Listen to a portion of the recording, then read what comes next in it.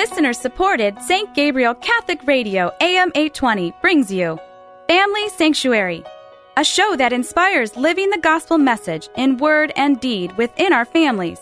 And now, Family Sanctuary with host Peggy Hartshorn. Welcome to our program, The Family Sanctuary, focusing on life-giving relationships and the family.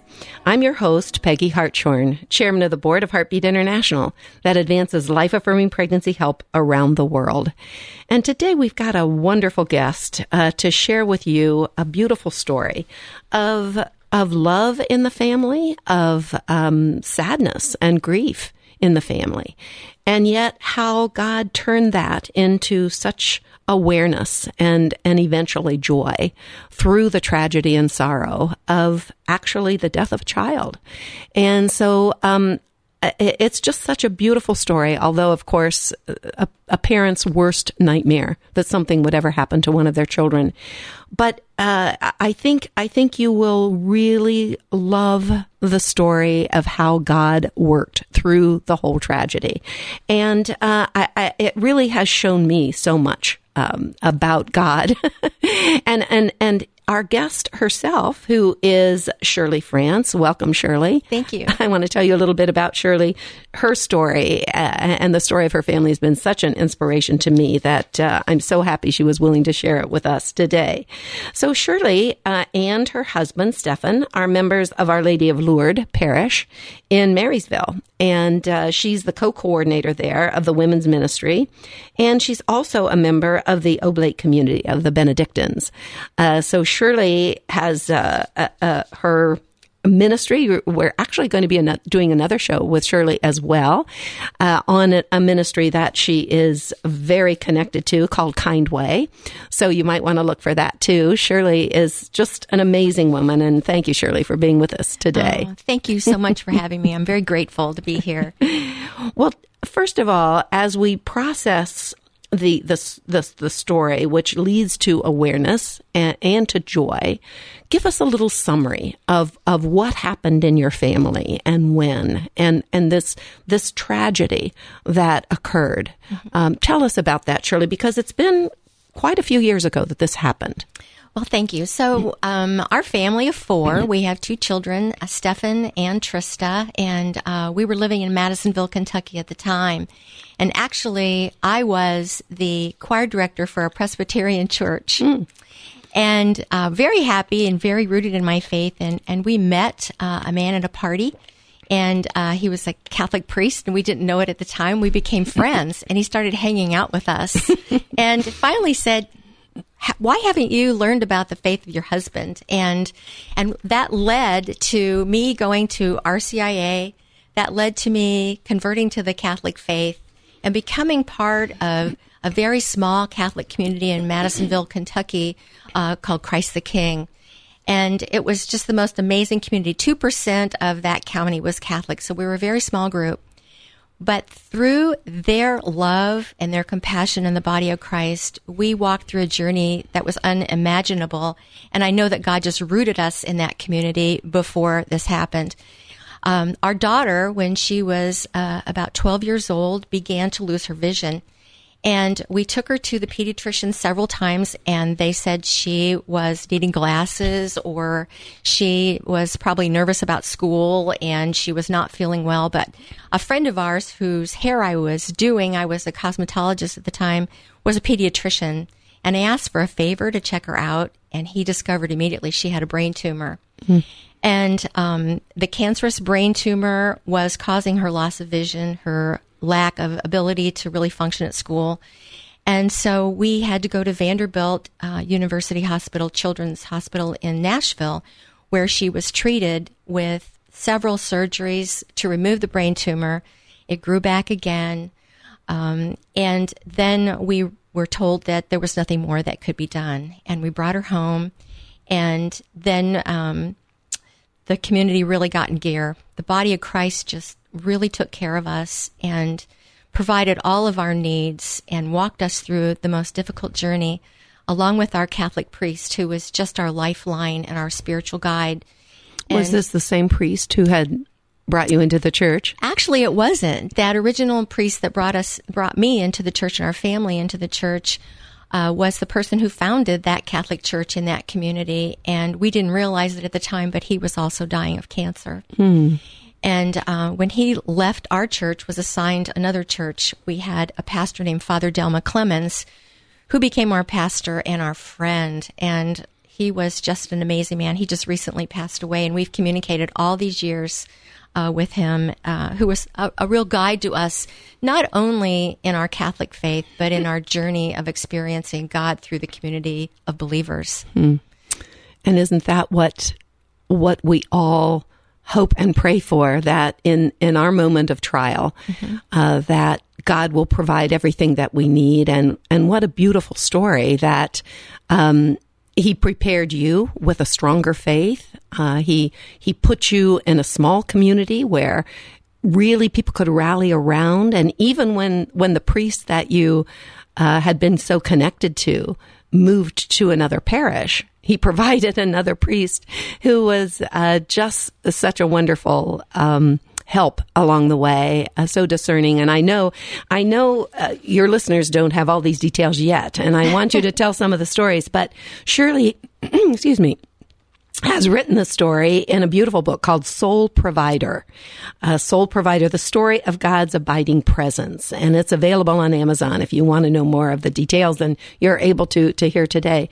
But Shirley, continue. So what year was this, that this was happening? Well, this was about 1981 at the end of the year. And, it's interesting when you look back and you don't know how long something's going to last when you're in the middle of the journey, right? And the interesting thing is that when we got to Vanderbilt Hospital, Trista asked me, "Please don't ever leave me, Mom." And our town, Madisonville, was 2 hours away, so it was really difficult. My husband had to work, my son had to go to school, and so the nursing staff allowed me to sleep in the window seat of her hospital room, and that really began our journey of crying out to God in prayer all the time about our needs. And Trista actually led us in this journey.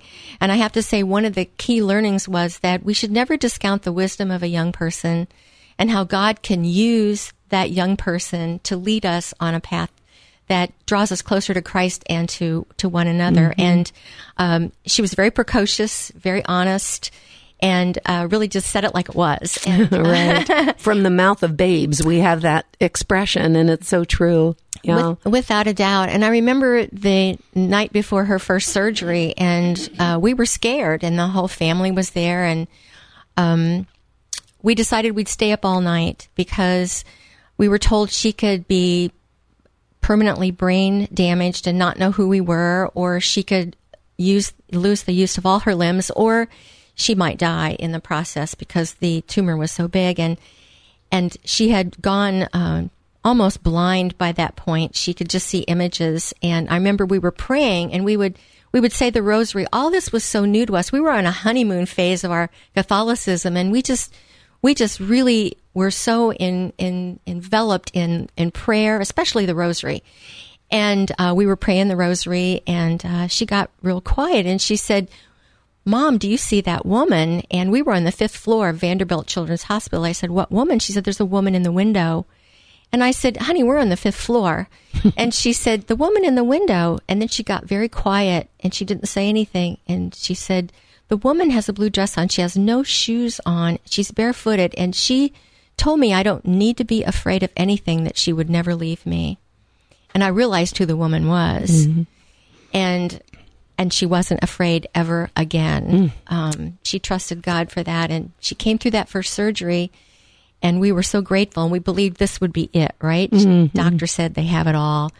They believed they have it all, but they didn't have it all. Sure. And so the interesting thing was my husband and son would come to visit on weekends, and we had just built a brand new salon and mortgaged our home to do it. And so I didn't know how we were going to stay financially afloat and not lose the salon, but even more importantly, not lose our home. Right. But people in the community stepped in, and they gave an opportunity for my husband and son to stay at a nearby hotel because a man in our parish actually owned part of those hotels. And wow. so he provided that for them. But they would come and visit on the weekends. And Trista, being who she was, said, Dad, you really need to help those people down at the play area because the music they're playing for those kids is just awful.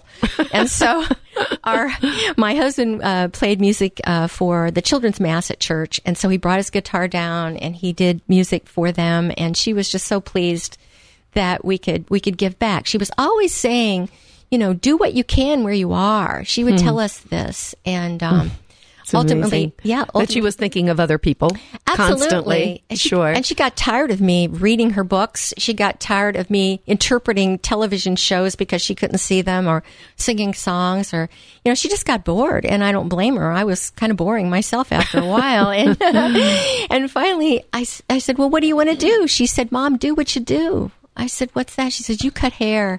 There's got to be moms in this hospital that have been here for a long time and that would really appreciate the opportunity to get a haircut and feel good about themselves. And so that's what we did. And nurses help us set that up. And I cut Mom's hair. And she would go with me in a wheelchair and talk to the children who were being treated for cancer and share with them not to be afraid. It was going to be okay. And it changed everything for us in that environment. Sure. And it's so amazing that obviously God was giving both of you everything you needed, as you say in your book, Soul Provider. And in case you've just joined us, I want you to know our guest today is Shirley France, who's a beautiful faith-filled woman that I've recently had the joy of meeting, who's the author of the book Soul Provider, The Story of God's Abiding Presence, which you can get on Amazon. She's a member of Our Lady of Lourdes Parish, she and her husband, Stephan, in Marysville. She's co-coordinator of the women's ministry in her parish. And she's just in her book, and now today with us, telling this just beautiful story of how God truly did provide everything for their souls, for your soul, for your daughter's soul, for your family, at this crucial point in time, this tragedy in your life when your daughter was dying of brain cancer. So, Shirley, I know one of the things that, because of the title of your book, Soul Provider, God's provision is one of the major themes that and actually when I read your book, I was amazed at the stories, the insights, what you remembered about your daughter's experiences, not only something that would be so memorable, such as her vision of the Blessed Mother, but the little things. And I thought to myself, you must have kept a journal, which you did. I did. Which is such a blessing that you did that, because we wouldn't want to lose any of these wonderful lessons that God was telling you. Well, continue with a story. Tell us some more. We've been talking about your opportunities for ministry and Trista's opportunities for ministry within the hospital. Oh, absolutely. And we met some wonderful people that came to visit. We met a priest who had just been ordained. He was brand new, really green, and we just loved him because he was so real. And he and Trista had great conversations, and she didn't pull any punches with him at all. Don't you date? Don't you want to go out? Things like that, which I just loved. But yeah, she did. I remember this part of the book. It was so beautiful how she really, I wouldn't say has a crush on this priest. Oh. Would you say that? She had a crush on her doctor. Oh, okay. She had a crush on her surgeon, and he was so kind to her and so good to her. And I said, well, what do you think he looks like? Because she couldn't see him. She goes, I think he's very handsome. And he would come in and speak to her after his shift was over with. And he told us that he was in a rock group with a bunch of other doctors, and they did charity events.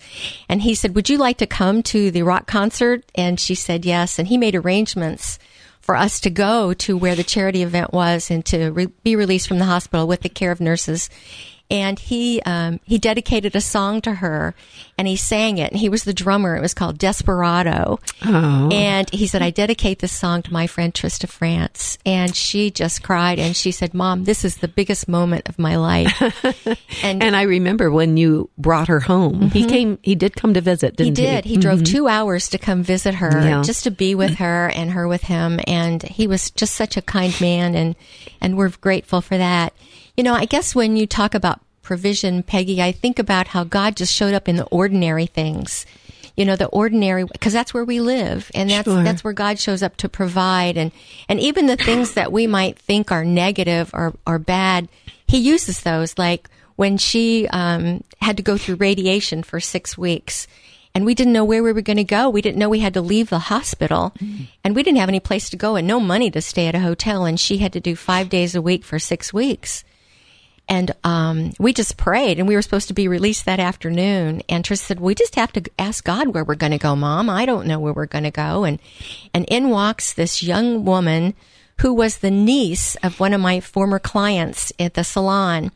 And this niece was the emergency flight crew for the helicopter division of Vanderbilt. And she lived nearby, and she said, my Aunt Tony said that you might need a place to stay while you're doing radiation. And we moved into her apartment that afternoon. You know, and I think about, when I think about provision, I think, you know, the Israelites at the last minute needed God to part the Red Sea, but our Red Sea was that moment.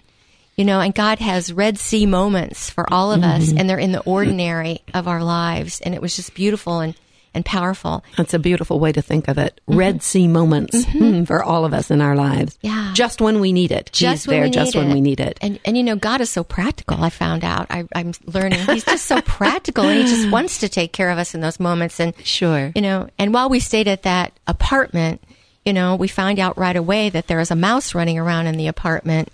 And, you know, and Trista couldn't see. And so she would play act like she was, you know, trying to step over the mouse as we walked around in the apartment. Real entertainment for us. And we would see evidence that had gotten in the bread. And, oh, dear. And this went on for weeks, you know, and we were so excited about what's the mouse going to do today. And, you know, and then one day, our friend Allison said, I'm sorry, but I caught the mouse. And we both decided that we were glad he could go see Jesus, but he was really a delightful entertainment for us while he was there. You know, I thought about, you know, the story of Corrie ten Boom, and when she was in, you know, the concentration camps during World War II, and how the fleas played a very big role. And Corrie ten Boom asked them all in her dormitory to thank God for the fleas, and they thought she was crazy, right? And so, but they did it, and found out later that's why many of the women in their dormitory were spared their lives, because the guards did not want the infestation of fleas to be on them. And so we thank God for the fleas, and we thank God for the mouse, right? The pure entertainment. It was just beautiful. It's amazing to have that kind of perspective. I know so many of us hear that, know that. We need to be thankful for everything, even the trials and the struggles that God sends us. They're going to make us stronger. They're going to make us more faith-filled, more trusting in Him. But actually experiencing that at the time when you are suffering is just amazing to me. And would you say, Shirley, that, I mean, it sounds like with Trista being so faith-filled that even at the moment of that suffering, you could see the value. I mean, thinking of Corrie ten Boom, you probably didn't think of that exactly at that time. No. But still, you knew at that moment still that the mouse was helping bring some joy. Yeah, he played a role, right? Right, He played a role. And, you know, I think about, too, when Trista asked me to always be honest with her, and we were at home, and she said, Mom, am I going to die? I remember this in the book. And I said, well, the doctors believe that you are, but we trust God for what that looks like and when that is. And she just got hysterical. And we thought she was hysterical because she was finding out she was going to die. She wasn't hysterical about that. She was hysterical because I'm so sad you had to find out, Mom and Dad. It will make you so sad. It'll be so hard for you. I've known all along. And then she began to plan her own funeral. And she invited people in that she wanted to talk to and to give them a little bit of wisdom before she left. And my husband's brother is married to my sister. So she asked him to come in. I need to talk to Uncle Greg. And she said, Uncle Greg, do you love my Aunt Pam? And he said, yes, I do. Then you need to be just a little bit nicer to her, okay? And, she said to her dad, you're going to have a hard time, Dad. It's going to be okay, though. You're going to have a hard time. And then people began to come visit her and to pray over her. And then one day our priest said, he called and said, I have a family that's passing through town and they have a very disabled child. Can they come visit you and Trista? And I said, oh, I don't know. And he said, you need to meet these people, Shirley. And so I said, okay. I asked Trista, is this okay? She said, yes. So they came and they had 3 children and they were very, very poor and they were passing through. They'd lost their jobs.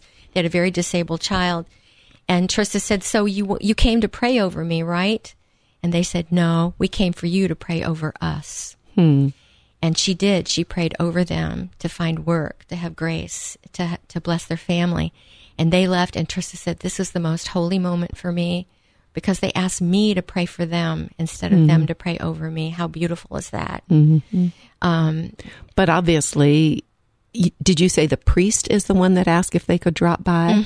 Yes. So he had obviously seen her faith, knew that that was obviously would be a tremendous blessing for them if she would pray over them, and how God used that for them and for Trista, because she began to realize how much again she had to give to serve others, even though she needed all the impouring of grace that that was possible. Your family did. Still, she was able to pour out. That's just absolutely amazing. Now, as you're telling the story, Shirley, we've got about 5 minutes left, and I know there's so much more to tell. I know that when I ask you about what was most, how would you express the most important values that and lessons that came to you through this whole experience? You said provision, prayer, and presence. Yes. Provision, prayer, and presence. So would you like to expound on that a little bit?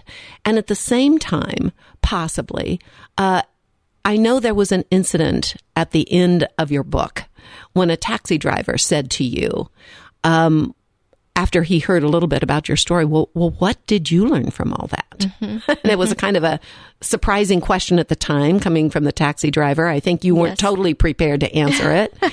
But as you've looked back, can you sum up a little bit about the provision, prayer, the presence, and what you really have now gained from this whole experience, what you've learned? Absolutely. I think it's a life journey lesson for sure, but there are some key things that stand out to me. And one of the things, like we talked about earlier, is that God shows up in the ordinary, in the practical. And when we say we can pray for people, but when we see a need right in front of us, to meet the need is a life in Christ. I think that really stood out to me, how the people did that, how they showed up for us. The other is that my family sanctuary is bigger than my biological family, and that it includes my faith community. It includes my state, my country. Also, I think that we need to think about that the wisdom, like I said before, comes from everywhere. It can come from the person at the grocery store. It can come from the taxi driver. It can come from a little one. But then I remember one thing that Trista said to me before she passed away. Her words for me were, be who you are. And I will think about that the rest of my life. Be who you are. Who did God create me to be? What does he want me to do with that? And how do I live that out day to day in the practical, right? And so God is so loving and so kind and so good to us. If we can just see with those eyes, be who you are. Those would be my most important things. Sure. He's created us to be he's given us gifts. He's given us skills. He knows our life experiences. And And our family, like you said, and the theme of our program is the sanctuary where we learn who we are. Mm-hmm. And yet I love your point that it was more than just your biological family, mm-hmm. It was your parish family. Mm-hmm. And then it was the human family. Mm-hmm. Beyond that, mm-hmm. the medical people that you connected with, the people in the hospital. I remember one story in the book of a woman who just showed up at your door and said, "Could I sing for Trista?" Mm-hmm. Now, how she even heard about Trista, I don't know. But tell that story. That was just amazing. Yes, I thought. she just showed up, and it was just very odd. And I asked Trista if she could sing the song, and she did. We never saw the woman again. Mm-hmm. She just came to the door. No one knew who she was. Yeah, no one. But also, I wanted to share one thing that God uses nature too, and the story of the butterflies is just a powerful thing that I hope people will read the book and learn that. God can show up in nature to speak to us, to be with us, and be a presence and a prayer. Yeah. Well, what a beautiful story. And Shirley, you've told it so beautifully in your book, Soul Provider, the story of God's abiding presence, available from Amazon. And even though these events occurred 40 years ago, right? They're so fresh in the book. And as you said to me as we were talking before the program, as you look at these events even later, even after you've written the book, you're still seeing more of what God is doing in your life now as a result of these experiences. So what a beautiful story. And I hope our listeners will, if they haven't heard the entire story, look on our archives, find the story, listen to it again, and be totally blessed by you, Shirley, the story of what happened almost 40 years ago and your reflection on it today. Thank you so much for having the courage to share. Thank you so much for having me. I'm so grateful. Well, you have all been listening to The Family Sanctuary on St. Gabriel Radio, and I'm your host, Peggy Hartshorn. You can look in our archives at stgabrielradio.com, and we're streaming live on stgabriel.com. Our Family Sanctuary is broadcast at 4 o'clock every Saturday and 2 o'clock on Sundays. So please join us again to strengthen our families and make them sanctuaries of life as God intends. Family Sanctuary is a production of listener-supported St. Gabriel Catholic Radio, AM 820. Archives of Family Sanctuary with Peggy Hartshorn are available at stgabrielradio.com. Veni, Sancte